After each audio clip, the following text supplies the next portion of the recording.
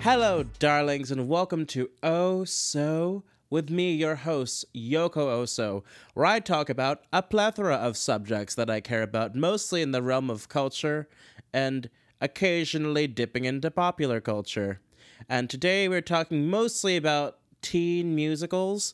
It's kind of in that realm because I picked two subjects: the Mean Girls closure on Broadway and One Night Only, which was a benefit for the Actors Fund, and then I'm doing a review of The Prom, the movie musical that just came out recently-ish on Netflix, based on when I'm recording this. So, let's start with Mean Girls closing on Broadway. So after 29 previews and 804 regular shows, Mean Girls the musical is ending its run at the August Wilson Theater. So, hint, hint, Alex Timbers. You know, if there's a second run of Beetlejuice. Alex Brightman said on Seth Rudetsky, I believe, that he'd be doing even the bus and truck non-equity version of Beetlejuice. So it's like, and they have hinted at a potential, move now that they've been evicted from the Winter Garden to go on to another theater. So potentially that's in the line. I'm hoping. It's my favorite show thus far that's not named Wicked. I know, I'm so spooky. I'm a weirdo. That's weird, right? I'm into weird musicals. Fuck the Music Man revival. I'm a weirdo. So with Mean Girls, it's kind of sad because similar to Frozen the musical, which also just closed, and I hint that there's another theater that's also closed on Broadway, because a lot of the cast members in Mean Girls and Frozen had just started in February, March kind of period. Actually, even Beetlejuice, because Beetlejuice, Presley Ryan took over for Sophia Ann Caruso in February, and I was actually at her last show on February 19th. Random day, yes, to choose to go to see Beetlejuice the musical. Did not know it'd be Sophia Ann Caruso's final performance, but I think I talked about that a bit in my Twitter and my TikTok before. So yeah, it's kind of similar to that, like in Frozen, Ryan and Sierra Renee had just started in the cast in February. And then Mean Girls, you have cast members like Olivia Kaufman, Chad Burris, and Sabrina Carpenter, who literally had a few performances under their belt right as the shutdown happened. But then you have like original cast members like Carrie Butler, Ashley Park, and Taylor Lauderman, who left for their own respective projects, Carrie leaving for Beetlejuice the musical. Somehow I managed to turn a segment about Mean Girls exclusively into being about my favorite show. And Ashley Park, who left to film Amélie en Paris, as you're supposed to say it according to Netflix. And the show, thankfully, at least recouped its initial investment in 2020, they said. And they were doing well in ticket sales. I don't think it was up there, but they were, doing decently well. Although I would argue that it kind of does show a bit of a decline when you stunt cast the way they did. Now, I don't know if it's just on the behalf of the producers, because according to online consensus, it was really Kyle Seelig, the actor who plays Aaron Samuels in the Broadway version, basically taking a leave of absence for a week or two. Probably like a vacation, more like it's only a week.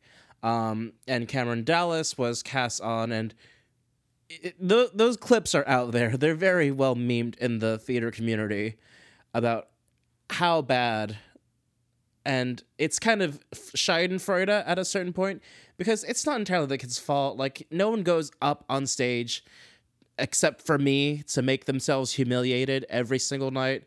Especially 8 shows a week. Like, Cameron Dallas didn't do this to get humiliated. It's just the fact that they probably cast him very quickly. They thought this is a big enough name to bring onto a Broadway show.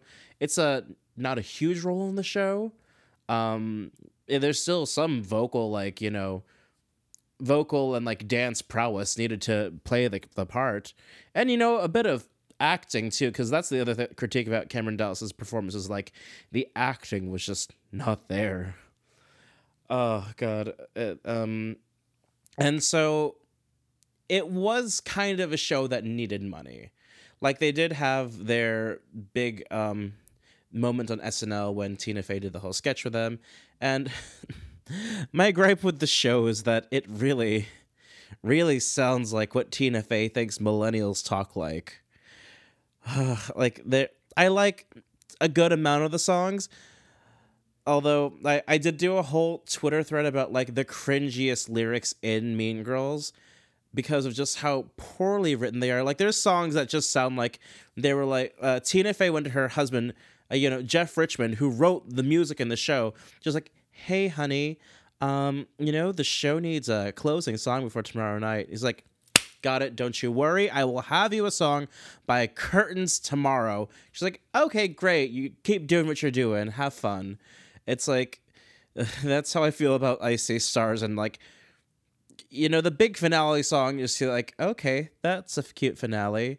Then the rest of the lyrics just like verge on just like this weird teen lingo that sounds like it was written by what a Gen X or before thinks that Gen Z vernacular sounds like.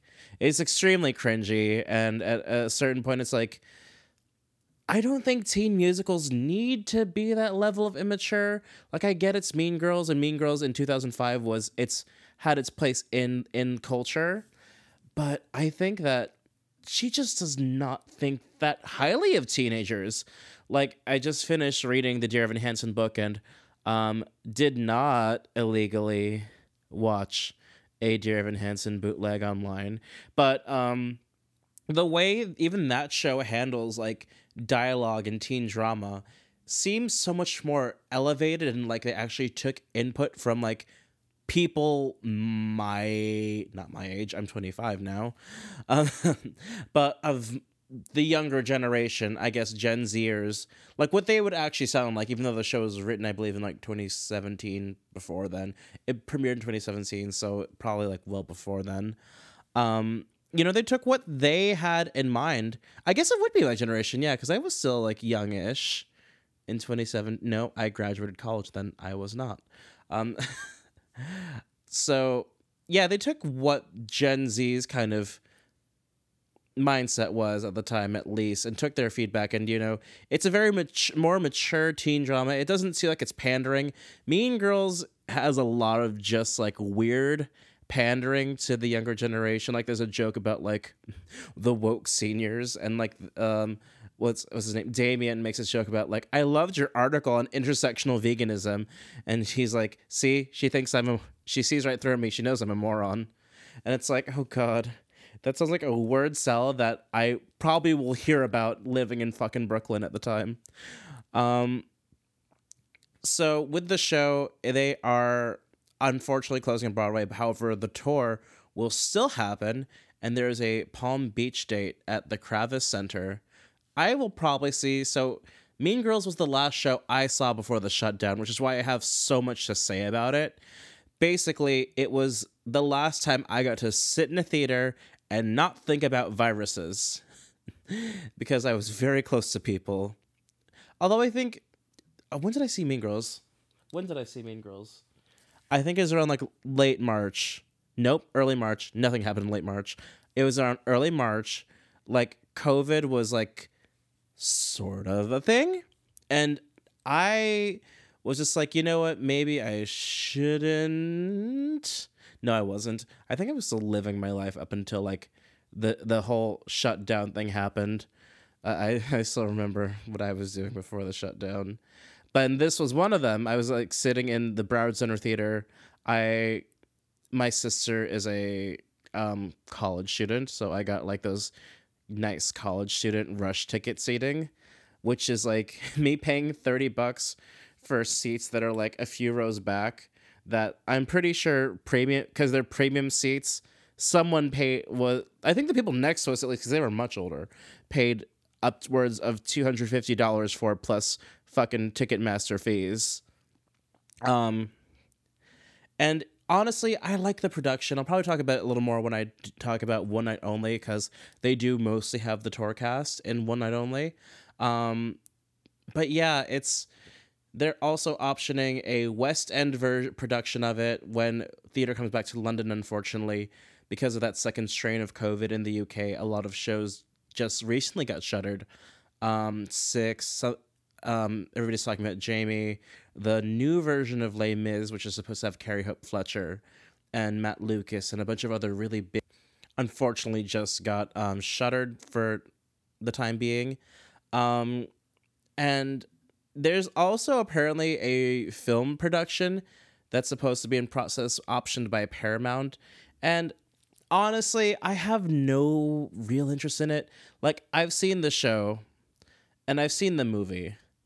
And a movie of the show is nothing that like really adds anything to the movie. Like, bringing it back, Beetlejuice the musical. With Beetlejuice the musical, they change so much of the plot that really it's the template is Beetlejuice the 1988 movie, and then they like bring in their own version of the ending to it, where it's like, okay, I can justify that as like a separate entity. That's how you do a IP musical. And with Mean Girls, it's just like it's exactly like word for word Mean Girls the movie, like, because they throw in most of the in jokes. They keep the same exact structure of the movie. They did take out some. I did notice they take out some jokes, like maybe some jokes that didn't age super well or just like didn't fit. Like they took out that joke that's where Karen says, "If you're from Africa, why are you white?"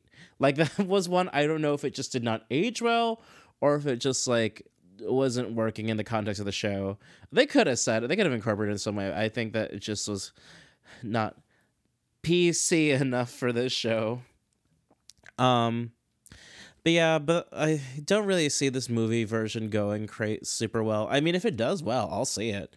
If it changes my mind, like, because I remember literally at the beginning of the show, they tell you, you know, like no cell phones or something, or please don't record the show. It was already a movie. It's like, oh yeah, it was when they say that at the beginning of the show, it just reminds me that this was already a movie. Why do I need a movie of a musical of a movie musical? Or no, of a movie that was a musical that is going to now become a movie musical? Who needs that? I mean, if it brings something to it, like, because the only real structural difference, and this is going to be kind of a spoiler, is the fact that the only thing they change is when she's in the spinal halo at the end of the movie, you know, when Regina George gets hit by the bus, and Katie's at the prom, and like they're in like the bathroom talking shit, and like Regina's like, "I'm sorry I was such a bitch to you. I know I shouldn't have been." Like there was the whole change of heart thing that if they kept that in the movie would have made a world of difference. Like, and they brought it back in the musical. I just don't see that as like, yes, let me bring a whole new movie entity just for that one scene to really change this narrative arc. I don't think it works that well, and I think that it's just going to... I mean, I know it works well. I just don't think it's going to justify it. You know, it doesn't justify it. And I think with the wrong director, it could be kind of meh. The show... I came away from Mean Girls thinking, you know what? This is a very nice time at the theater. I hope I have more of these. I didn't.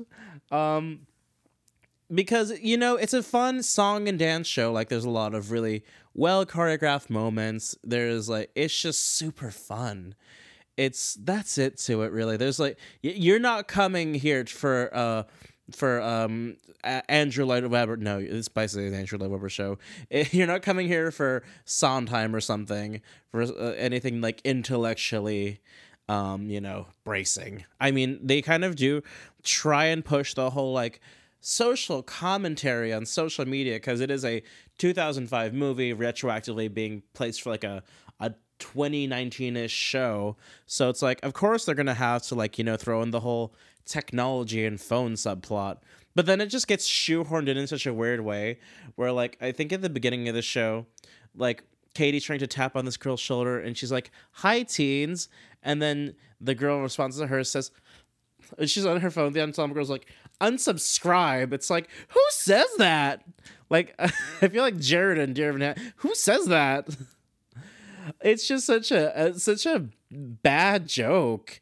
And I don't know. That's like I just remember sitting there in the theater thinking, that was written by Tina Fey. I feel Tina Fey's like grubby little like fingers typing that and thinking, that's a joke. Okay, maybe they didn't see me. They stare at their little screens. Plus, it's crowded with all these teens. Hi, teens. Unsubscribe. They're tough.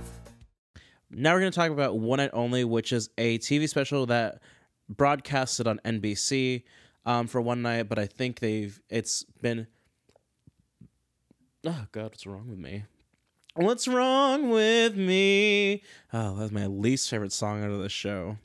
And it sucks because it is Ashley Park and Carrie Butler who sing it in the original, and it's like, man, I see why both of y'all left.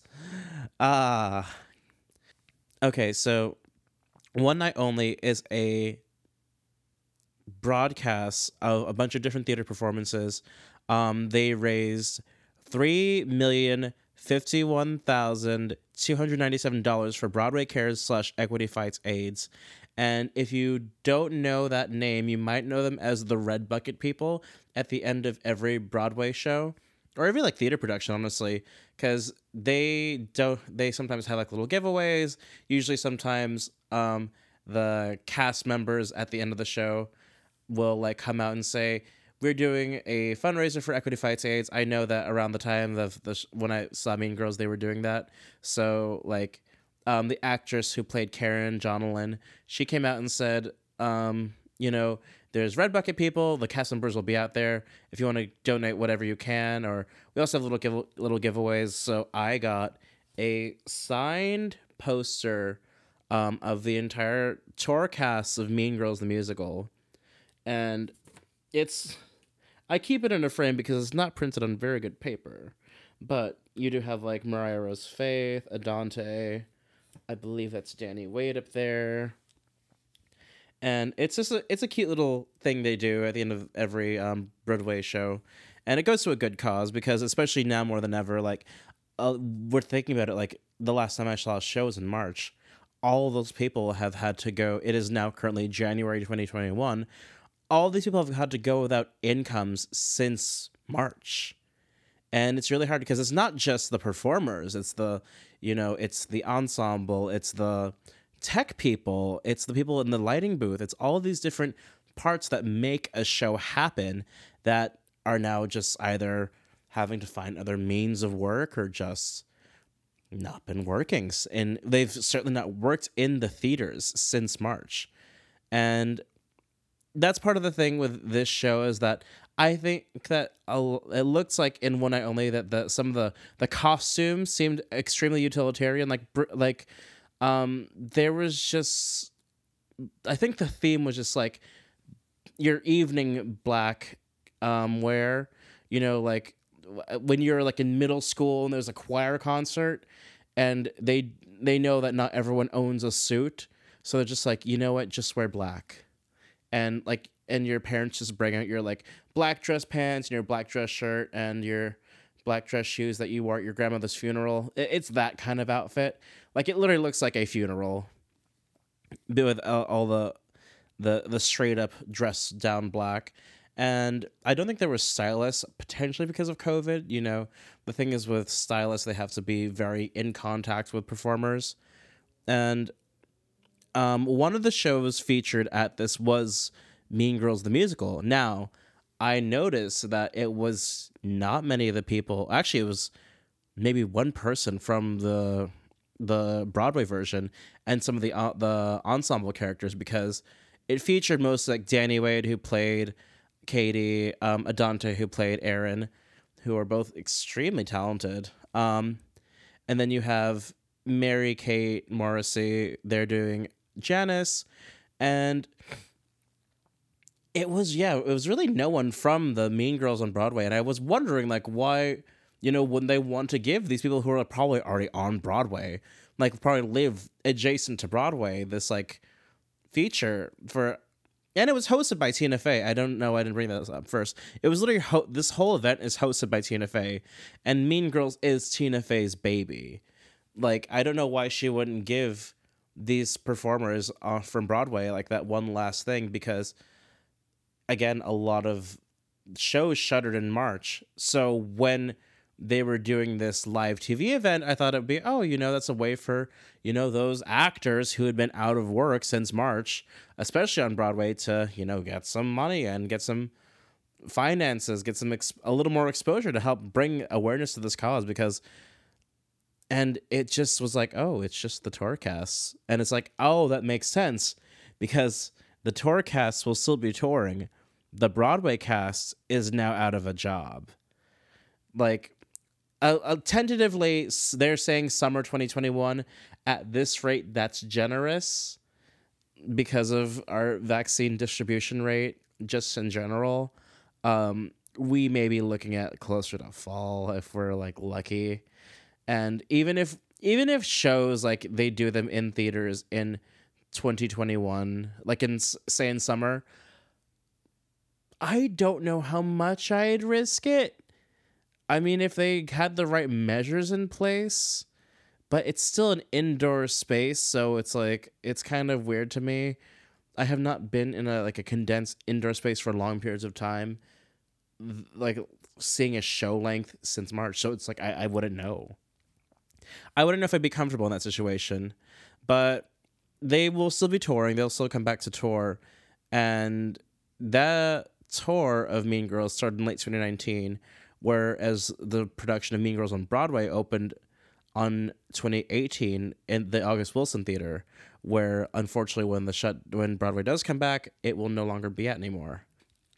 So let me give a little brief summary of performances. So Mary-Kate Morrissey was really overacting the hell out of the Janice part in I'd Rather Be Me, because it's like, it's usually a song where she does it, where she's like being about to jump into the crowd of girls, and it's like this really triumphant part, and literally the choreo for it is like, you have all this like cast of girls, which is literally just like half of it was guys in drag, because half they just use the ensemble guys and put them in drag at that part, and they just like are lifting up Janice the whole time. And so because it's just MK and she can't do that, touchy choreography because of COVID, she's just like really projecting and really trying to sell that role as Janice as a solo act, which, I mean, I've done that as a solo act before, and then I've seen other people do it very successfully before.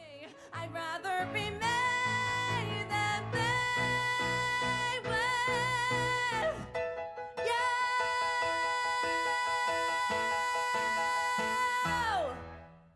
I mean, she's just really selling those vocals, and I do think it is cool they got the tour cast, and it's kind of sad. I wish they had got more of the Broadway cast involved. But honestly, the tour cast deserves so much praise. Like, Danny Wade brings like a good level of like awkwardness to Katie, that I think that she brings a good level of awkwardness to the role, and she's a spectacular vocalist.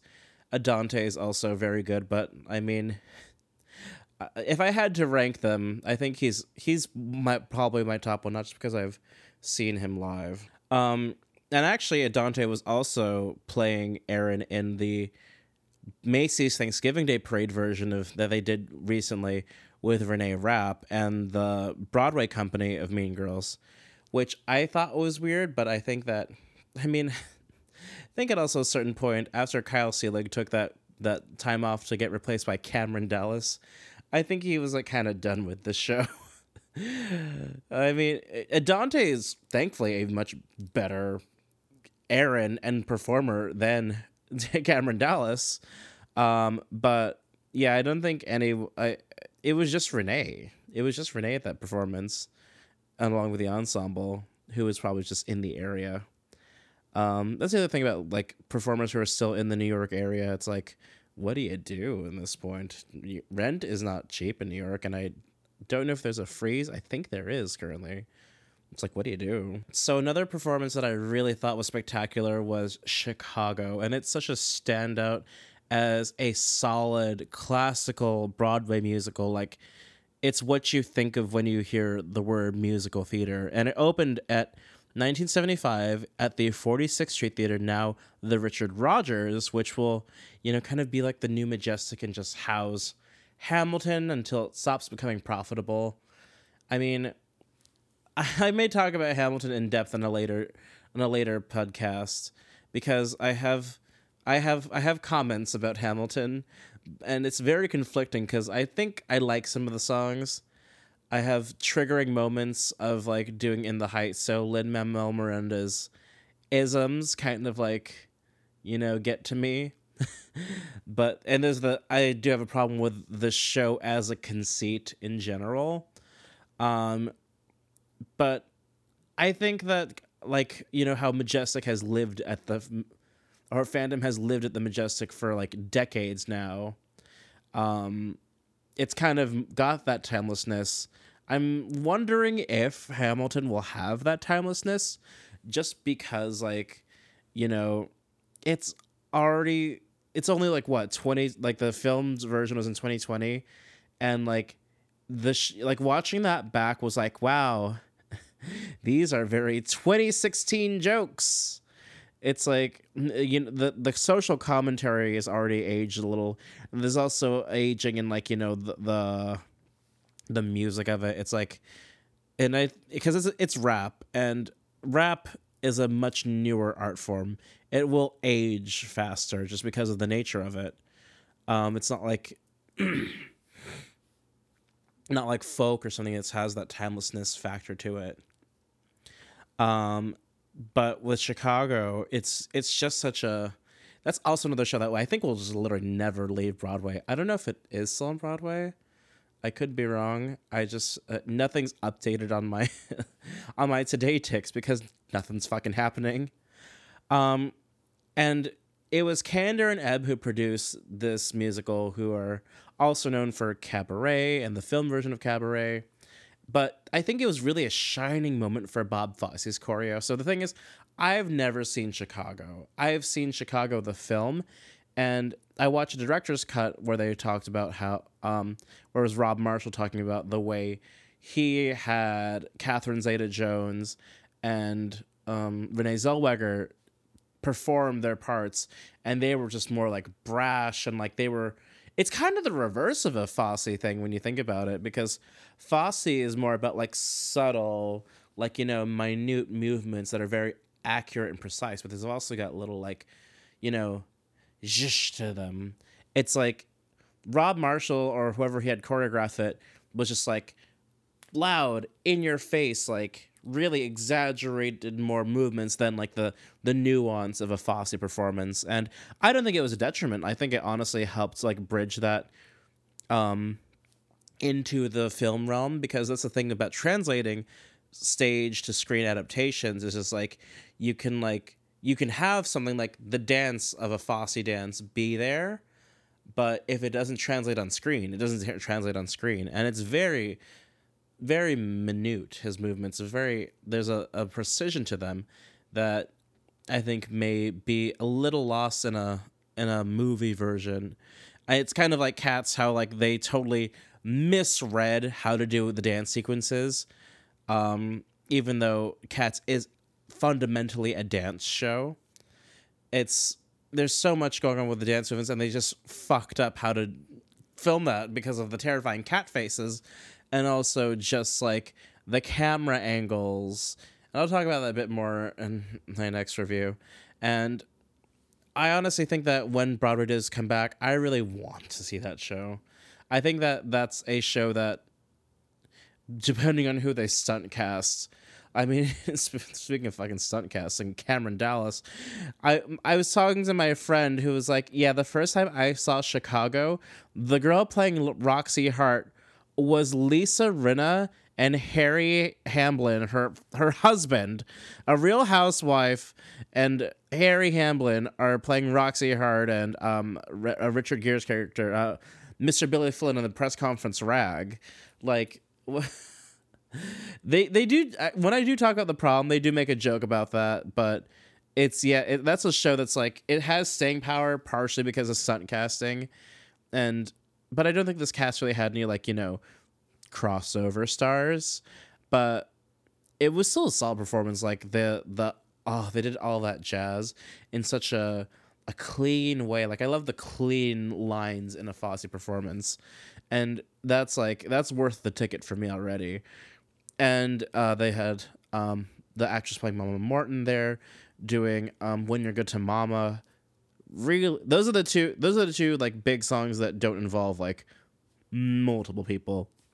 Like, I mean, yeah, she did have an ensemble and all that jazz, but this is not like Cell Block Tango, which requires like 6 people on stage at this 6 people in close proximity to each other at the same time. There's a nightly brawl and all that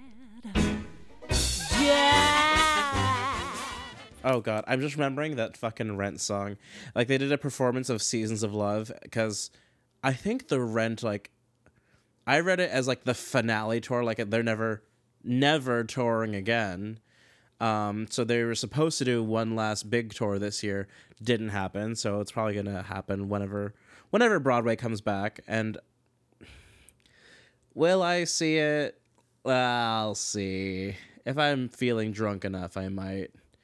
I'm not a huge Rent fan, and that may just because of my associations with the show, the people I know that like Friend, and that Seasons of Love song gives me fucking PTSD to a really traumatic event in my life where I was being harassed in public while the song Seasons of Love was playing. So I'm just like, I have bad associations with this song. I'm not going to listen to it because I don't have to. But it's catchy. It's catchy and it's cute. And it's kind of the OG of that like 11 o'clock kind of number that has crossover appeal. I'm definitely talking about that. I'm talking about the Prom. There's also that Jagged Little Pill musical, which it was written by Diablo Cody and opened in late 2019 at Broadhurst. So it's kind of like, you know, how there was that American Idiot musical that like responded to like Bush era criticisms, but premiered in like 2015 or something. So premiered recently, and then like Jagged Little Pills like responding to like it's extremely Gen X. Like it's one flannel shirt away from like being like the most Gen X-y thing on Broadway. And it's produced by Diablo Cody, who did Juno and Whip It, 2 of my favorite films. But there's such an energy about it that's like somewhere between really annoying theater kid and just like pretentious first year art student. Like it literally reminds me of when I was in college and I made like my big teen coming of age movie for a campus movie festival, and it feels very much like that, where it's like, but it's also written by someone with a little more perspective than me at the time, because I was writing a teen movie, like coming of age movie, when I still had plenty of coming of age to do myself at the age of 19. So it reminded me a lot of that energy. 'Cause the love you gave that we made wasn't able to make it enough for you to be open wide.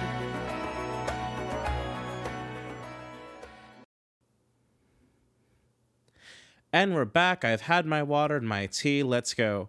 So I'm going to start with the song of the week, which is Reason to Believe by 2 of my absolute favorite singer-songwriters, Courtney Barnett and Vagabond.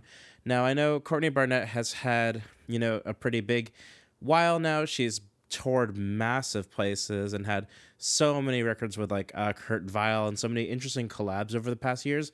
This is probably one of my favorite collabs of hers, because Vagabond is a kind of a smaller artist. Like literally the last place I saw Vagabond was in Art Basel 2018, year or two ago.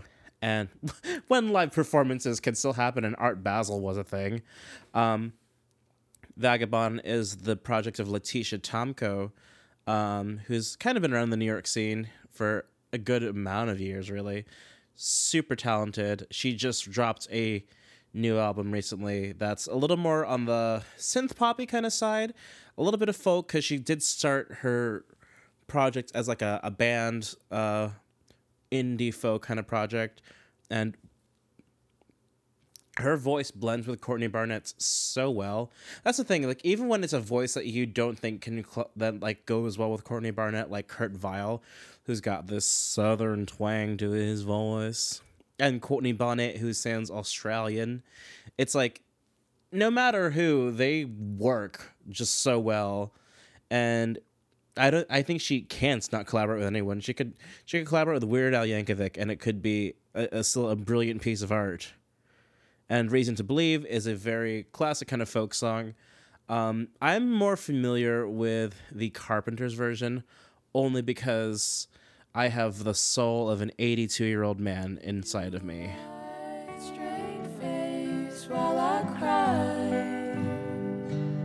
Still I look to find a reason to believe.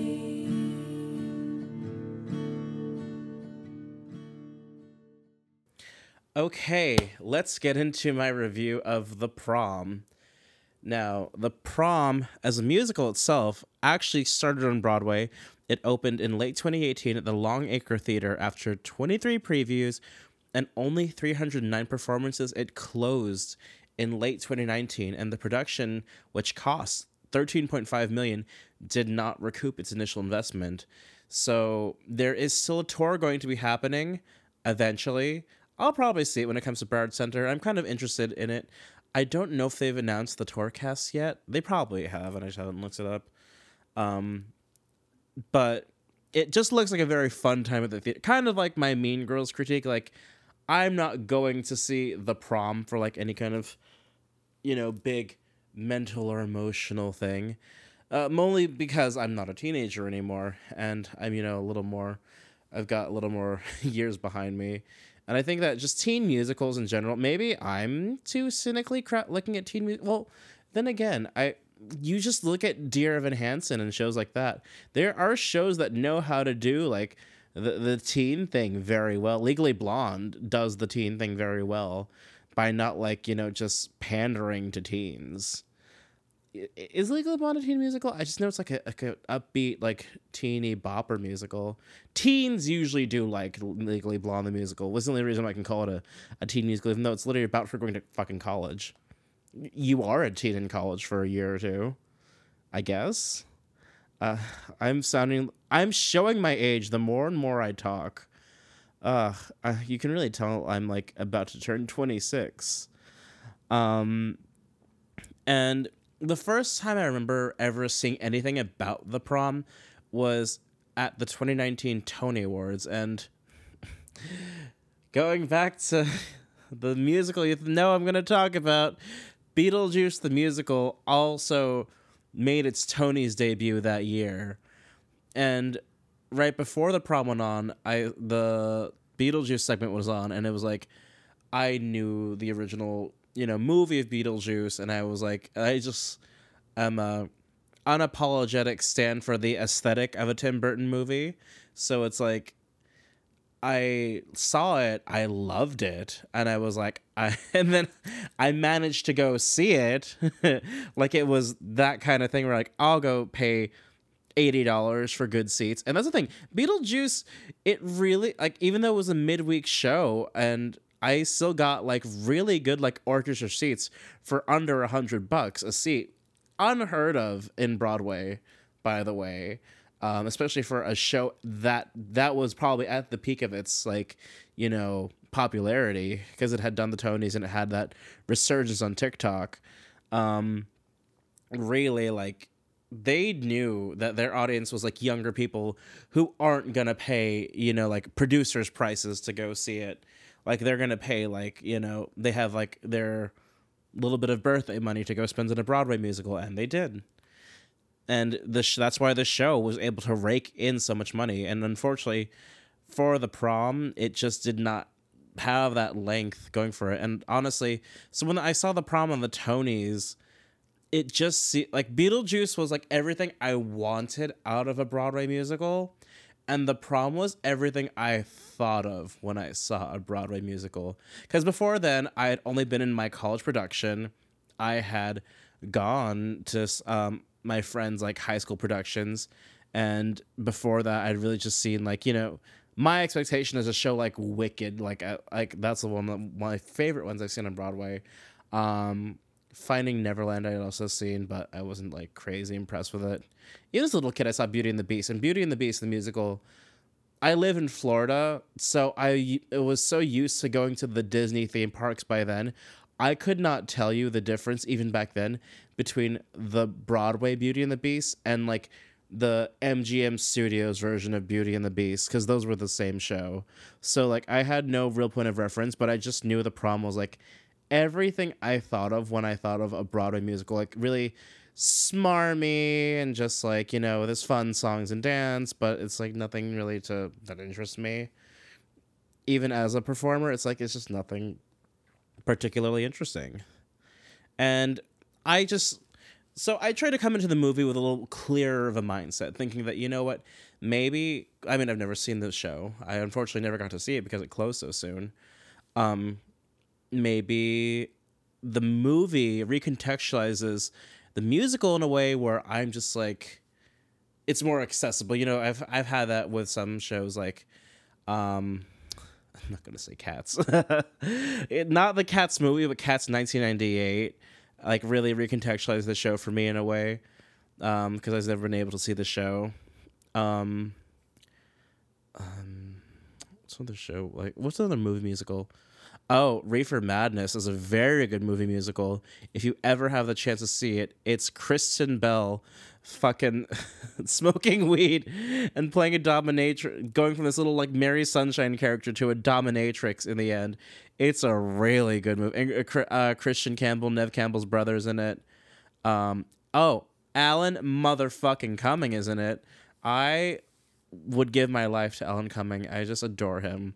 And he's really good in Reefer Madness. That's a show that had a stage show, but the movie recontextualizes it and makes it much stronger. So with the Prom, let's see, the cast. So first off, you have, at the core of it, it's these two girls. One is Emma and Alyssa. Emma is like this underachiever lesbian character. I don't know what you really call it. If you really call her that, she's never seemed striking in the same way compared to Alyssa.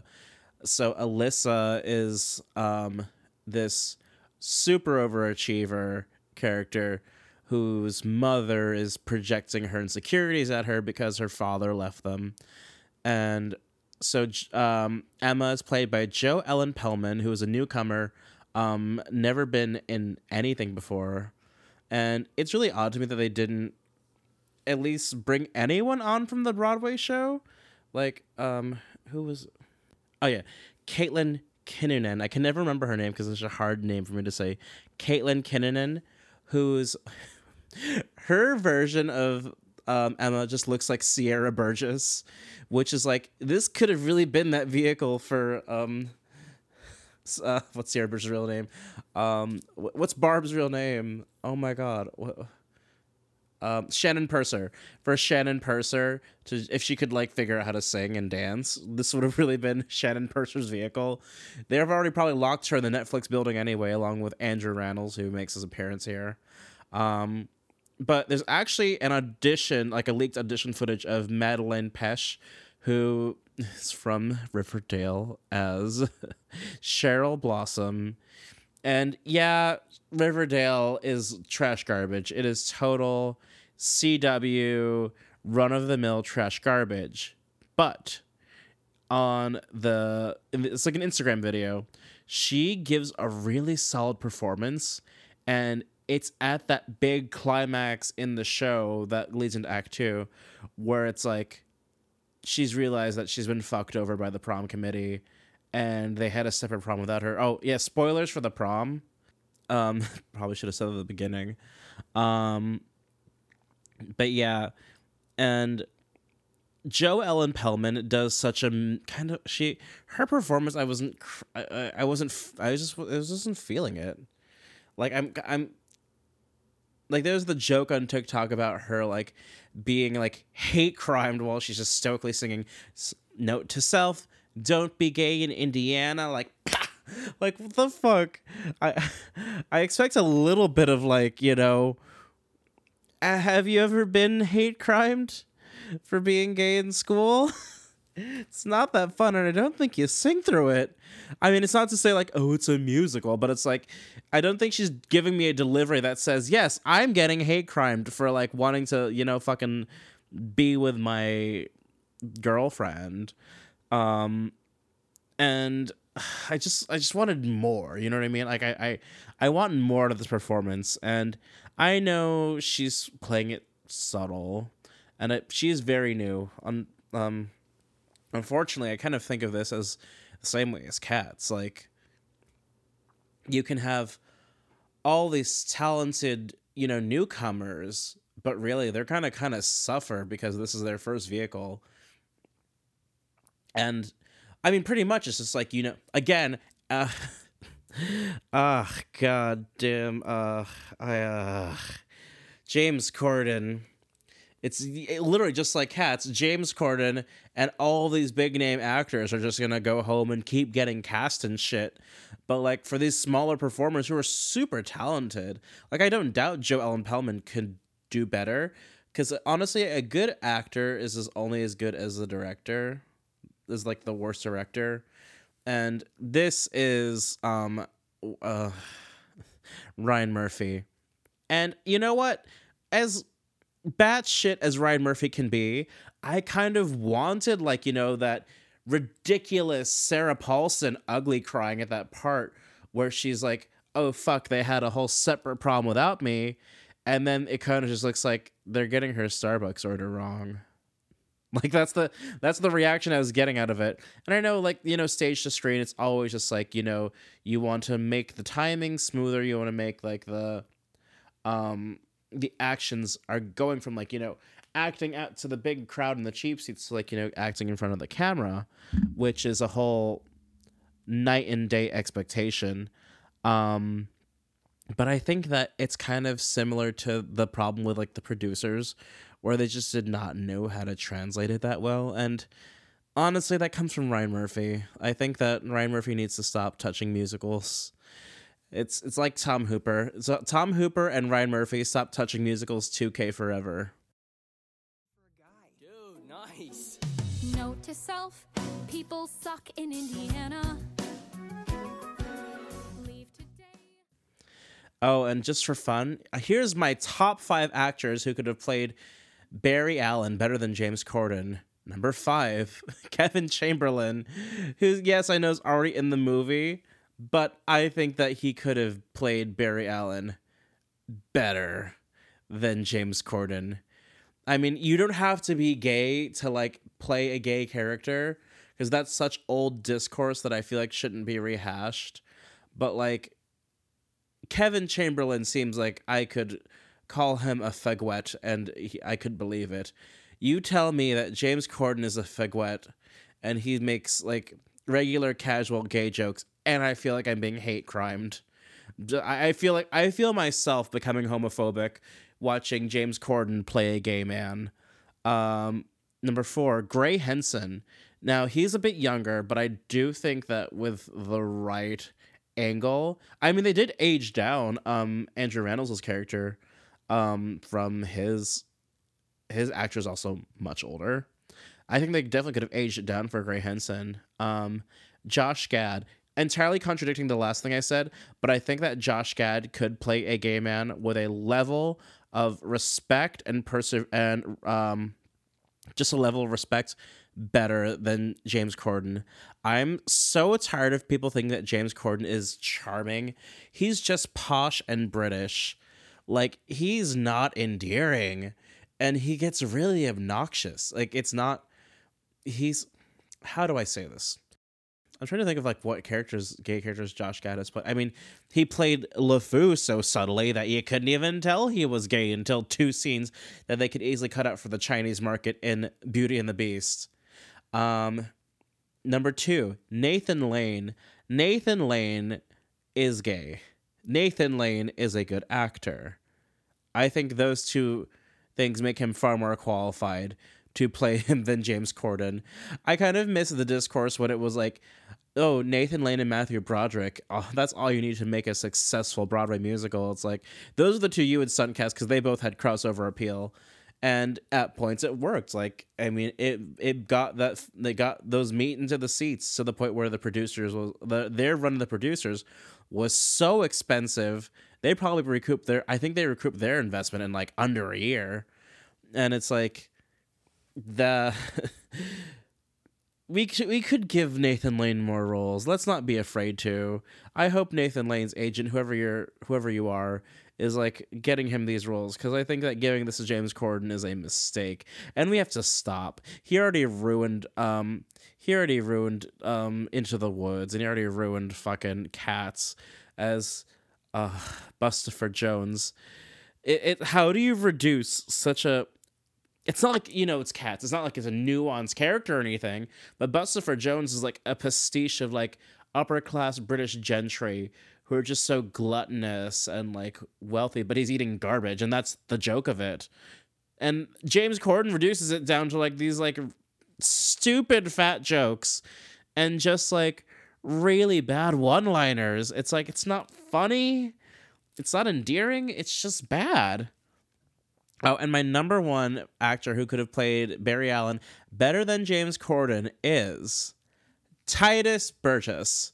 I would have loved this movie more if Titus was Barry Allen.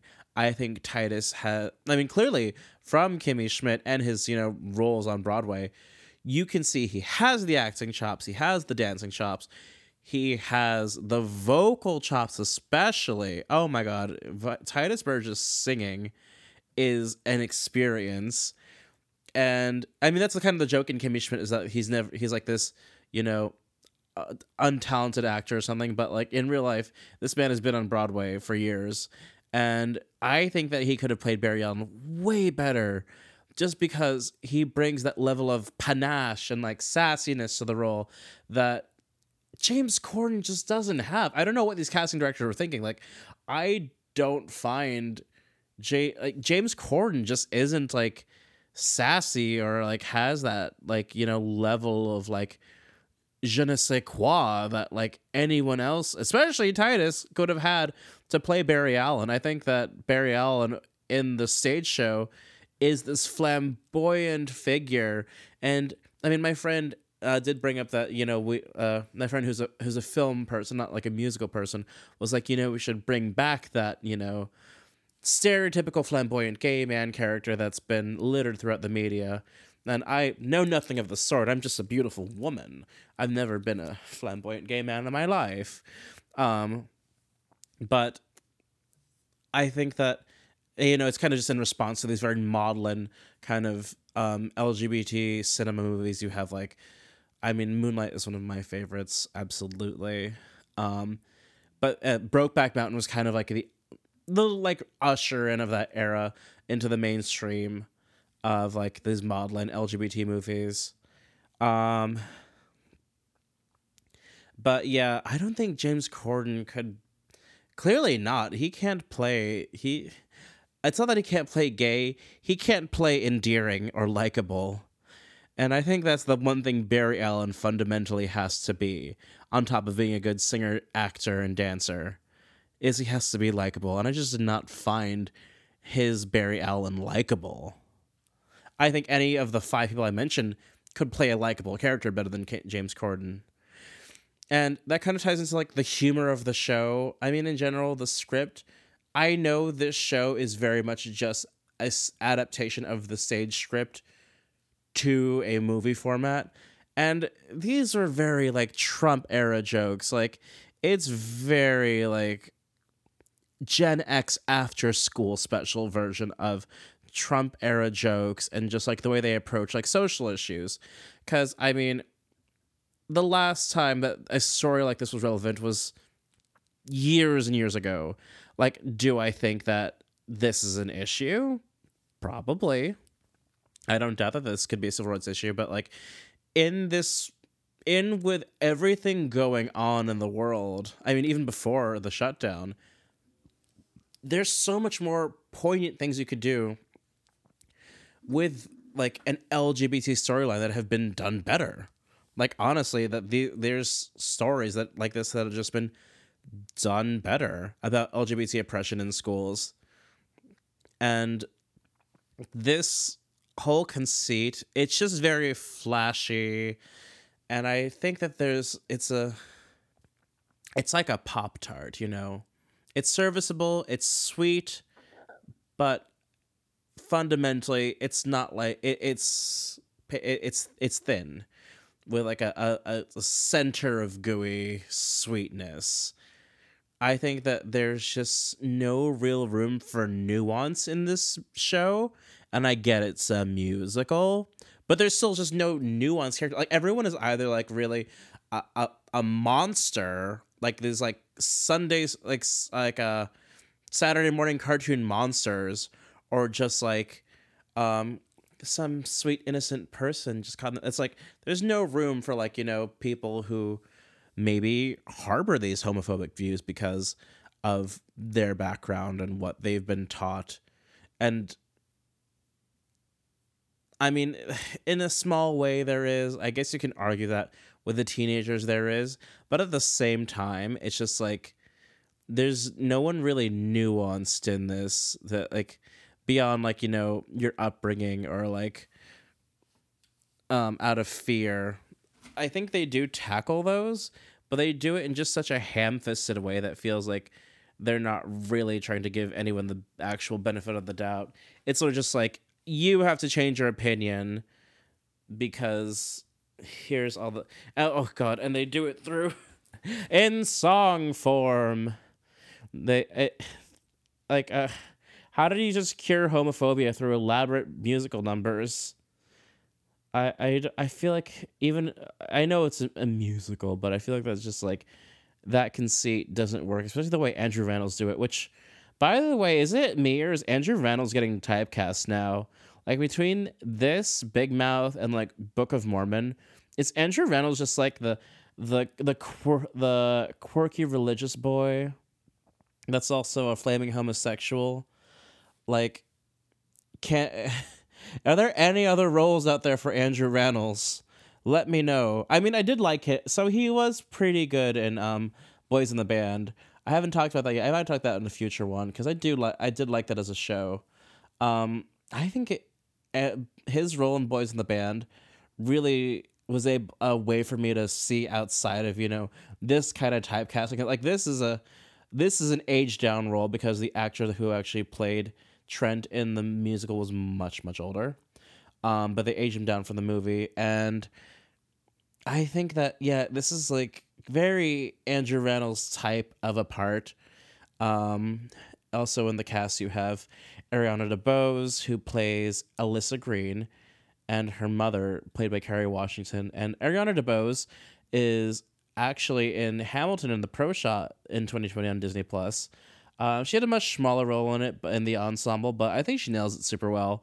I have a minimal amount of notes on her character, but honestly, it's kind of my point about, like, you know, these smaller name actors and actresses are gonna kind of suffer from a milquetoast movie or a milquetoast role that's just like not really offering them that much. And I mean, it is giving her exposure. It is one of her biggest prominent roles to date. It's just like, I think that it's not gonna be like, you know, what makes her a household name. Oddly enough, and this is like when I was researching this, they said like Ariana Grande was supposed to play Alyssa Green at first, but because of the Sweetener tour, she had to cancel. She had to be recast with Ariana DeBose, and it's like, can you imagine the fucking minds of like the Arianators and like Ariana stans if they saw her making out with this little frumpy lesbian girl on screen? I think the fan base would implode. That would be too much, and clearly it was too much for the world to ever realistically perceive. You'll have Bible camp each summer to keep you pure and clean. Endless rules apply when you're Alyssa Green. Now, I had a very big complaint on my Instagram story about the set design, and it was mostly because where they show the theater in that opening scene, is not what Broadway looks like. It looks like someone tried to draw Broadway from memory who had like only been dropped in the middle of 44th Street once, thinks that Broadway looks like, because none of the avenues or theaters line up. You literally have like theaters that are on West 44th or on 44th Street next to theaters on 35th and Broadway, like a whole 9-block difference. And it's like, also you have like things like Wicked at the at not the Gershwin, which is so weird to me. Like, Wicked's always been at the Gershwin. I'm pretty sure it'll be at the Gershwin until I die. And the set designer actually responded on TikTok, and he was like, yeah, it's supposed to be about the idea of Broadway. And it's like, I get that. And it's also the fact that they couldn't like license, certain properties to be at certain theaters. So they couldn't license Hair at one of the theaters, so they couldn't use the promotional material for that. They could license Les Mis, though, and Wicked and Phantom, because they're older shows. I think just Hair hasn't been around. Oh, they've been around, but they just haven't, like... They have probably a hold on that copyright, because it is a very risque show. And also certain theaters, I guess, couldn't be portrayed. Like, they definitely could not show the Richard Rodgers. I think they'd have to pay a pretty hefty penny to Lin-Manuel Miranda's investors to use Hamilton branding anywhere. And another criticism I have of this show is just the fact that it has such an eclectic score, because it almost feels like a jukebox musical with the different styles of musical theater they're trying to go for. You have those like Fosse kind of like old Broadway standard jazz tunes. You have the Stephen Schwartz kind of Godspell songs, which are those upbeat, dramatic songs. You have Candor and Ebb. Wait, no, that's Chicago. You have these references to these like big other Broadway shows, and it's just like the show really is about the dance. Like, not just the dance, the prom, but the dancing in the show is kind of what makes it, from what I've seen online of it. It's just like the choreography is so interesting, and it's like so eye-catching. And the way Ryan Murphy shoots a dance sequence is so infuriating. Like, picture this. You're sitting in a Broadway theater, and on stage, you're just seeing the dancers in front of you. Or if you're like on the upper mezzanine or something, if you're poor, you're seeing like, the dancers from above. You're not really seeing like some random little angle or a close up or anything, because every show they have to act towards the cheap seats. And so when Ryan Murphy just chooses to do these like really awkward close ups, it just takes me out of it, because it's like, it's like, this doesn't feel like how how to film a dance sequence. Like, there's a reason why like old Broadway musicals like the Chicagos and like the movie musicals really are remembered and do well is because they know how to shoot a dance sequence, especially when it's a dance show. That's kind of the problem with like Cats, is the fact that creepy fucking CGI faces and the randomly sped up tap dancing just would take you out of it. It doesn't feel like, and it's a dance show. Cats fundamentally is a dance show. And you know what it reminded me of? It reminded me of when in American Horror Story Asylum, when Sister Judah's like, do you remember your name? And like Sister Jude just goes into this like whole coma doing the name game, Judy. It's like, it's that kind of thing where it's those like weird Dutch angle like close-ups on the dancers that make sense in a show like American Horror Story Asylum, because it's through the viewpoint of this demented old woman.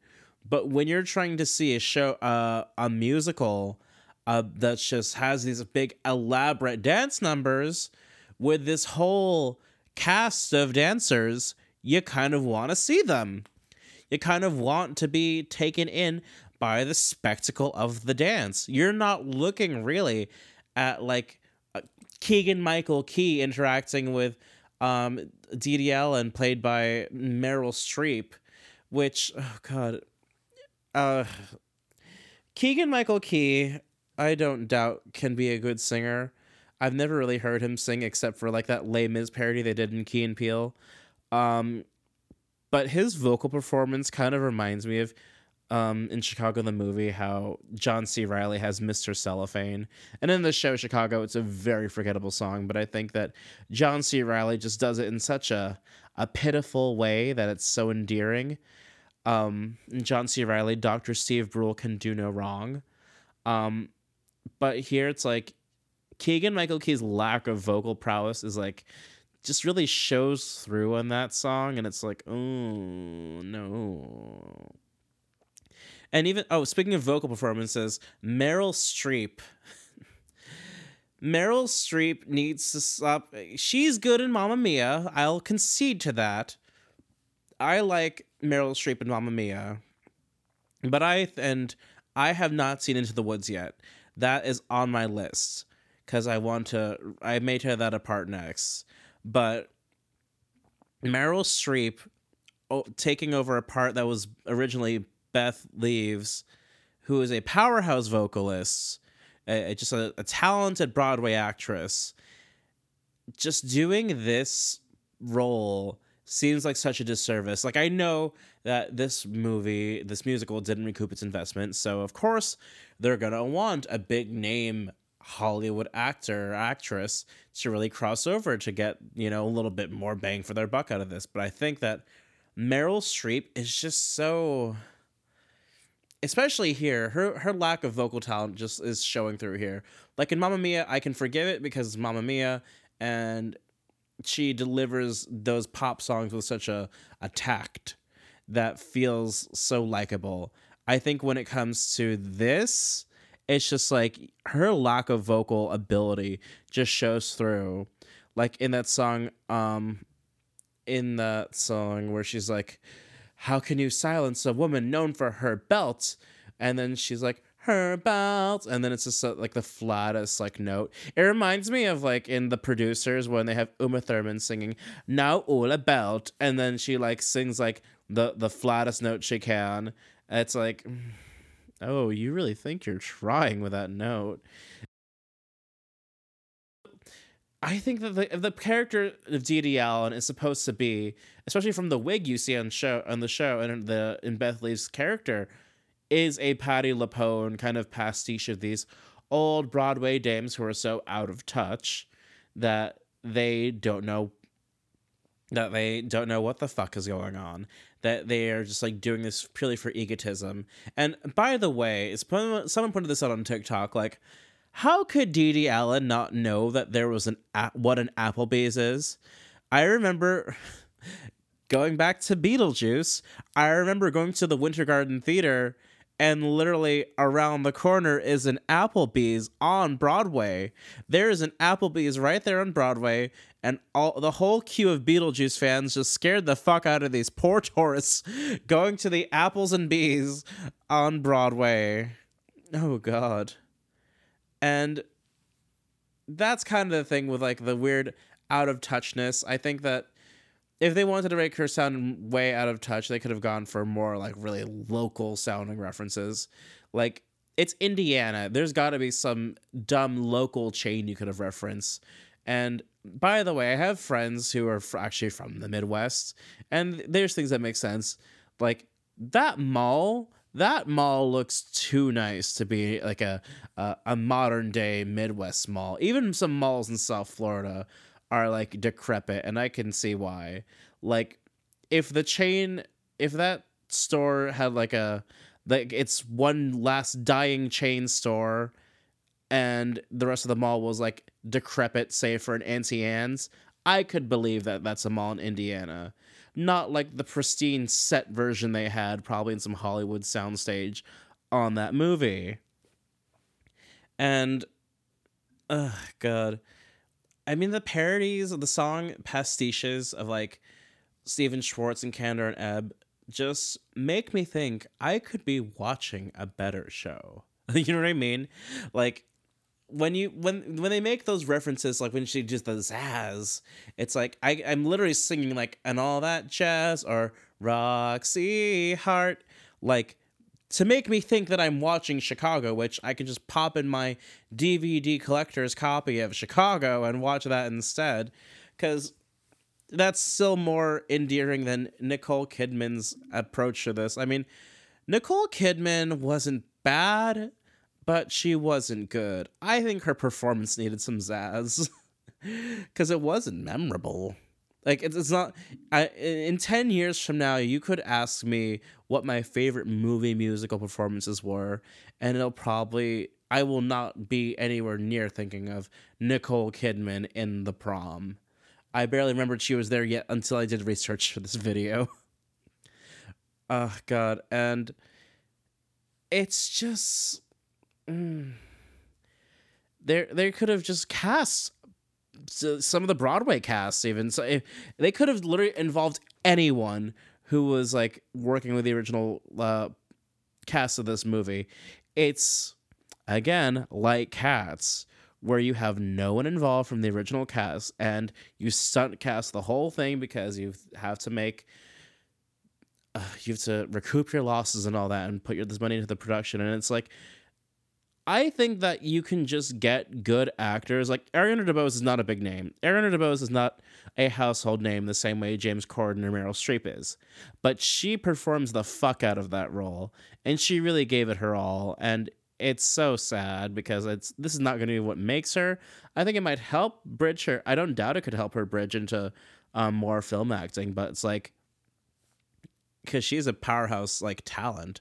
It's just the fact that she's doing it against James Corden and Meryl Streep, like half-assing their way through this movie. If your hands are shaking, just turn them into jazz hands. Doesn't that feel better? So the costumes, I have to say, I was not all that impressed with in the original Broadway production. Like, they just reeked of like being uninspired and not just really like feeling like, is this a Broadway show or Fashion Nova? But then, of course, Ryan Murphy, who's known for really good costumes, like, or at least I think it's the same person he works on with like Ratchet and like all these other series. So he has like historical references that really made those costumes so much more interesting, like really interesting fabrics and design choices that developed each character far more. It especially developed the fact that Emma cannot dress. Emma is especially such a bad dresser. God. And maybe she wouldn't be a hate crime so much if you learned to fucking dress herself. But the thing with Ryan Murphy is, like, he knows how to pull references to things to create a voice. And the thing with Ryan Murphy is, and my friend said this the best to me, that Ryan Murphy knows how to pull references, but he never has a way of making it his own individual voice. Like, the fact that I joke that, yeah, he made Glee and also American Horror Story, like, really reaffirms that there's no singular voice that I know, like, Ryan Murphy's directing style. You know what I mean? Like, you know like, in film, it's like, you know what a Wes Anderson is, you know what a David Fincher is, versus like theater where you know a Sondheim from a Lloyd Webber, because all those directors have their own individual voices. But with Ryan Murphy, it's just like he knows how to pull these period costumes, and that's really his, forte. But I think with The Prom especially, it kind of felt like he's been going in that Glee route again, which, seeing what has happened to Glee actors after Glee is not reassuring. Like, what was that set like on Glee that so many of that incredibly young cast has just died and, like, gone through much shittiness? It's kind of disturbing. This is the real American Horror Story, is the Glee set. No, the real American Horror Story in this is Meryl Streep rapping. Why did I... need Meryl Streep rapping. The only white girl that should be rapping is Debbie Harry in Rapture by Blondie, and that's exclusively it. And while we're talking about songs, that song Unruly Heart is how I mentioned before with Seasons of Love. It's that 11 o'clock number where it's supposed to really inspire courage and tie the ethos of the show together. And it's kind of that trend, and I say this as an unapologetic Wicked stan. I'm kind of tired of it. Like, I know it's supposed to be a big crossover number where it has crossover pop appeal while also being a musical theater song, but this is literally just You Will Be Found from Dear Evan Hansen. Like, it even has that, like, that, you know, where it cuts to, like, internet commentators, like, wow, I never thought of that way. Share and like this with everyone you know. Kind of thing that they do in You Will Be Found, which You Will Be Found is my least favorite song in Dear Evan Hansen. I know it is kind of supposed to be the ethos of the show, but I don't like You Will Be Found. It reads so much of like cheesy modern day milquetoast musical theater, and it just feels, even in the context of the show, it just feels so uncouth. Like, nothing really builds to this in a way that it feels satisfying. Like, okay, Emma's posting this thing online, but it's like, what the whole point of the show is that she's dealing with this in person. Like, every bully, all these theater actors are interacting with her in person. It doesn't quite make narrative sense that all of a sudden she's going to get, like, you know, the community and the attention from the internet. Have you been on the internet? Have you been online? Do you see what those kids do to homosexuals on the internet? No high school bully is nearly as bad as posting yourself on the internet. Like, no one can insult you in your school or throw eggs at you nearly as hard as what people say about you on the internet. And it just doesn't feel like it builds anything, because it's kind of like she's getting control back of her life by posting this, but like, I don't think that's how this thing works in real life. It feels like, unless you really had control over it and, you know, just like, I don't know, selectively block comments from your page, it's not going to work that way. I mean, the thing is, you can find community, you know, outside of Indiana. Like, I guess the conceit of it is supposed to be that, like, yeah, she's finding her community outside of this hick town where she and the other girl, Alyssa, are the only lesbos in town. But then also it's the fact that, like, all of a sudden she knows how to play guitar. Like, are we in the 90s? Is this Lilith Fair, where every, like, armpit-haired lesbian just knows how to play the acoustic guitar? Like, it seems like kind of tropey and not really developed, since she never has been known to play guitar before this point in the show. Like, I think they were trying to build up the fact that, you know, her parents had abandoned her, and she has this, like, issues with, like, trust and loving people, and it's just not built up to that point. I think that overall, The Prom is, like, it's a decent movie. I'm gonna be extremely separate on it. If I had to, like, numerically rate it, I'd give it, like, a 5.5 generously out of 10. Like, it's not Cats, but it's no Hairspray. It's just, it is a movie musical that exists. And that's all I have to say about that. Thank you for watching and listening to my podcast. I've been Yoko Oso. This has been Oh So. And be nice to each other, and not in that toxic positivity way.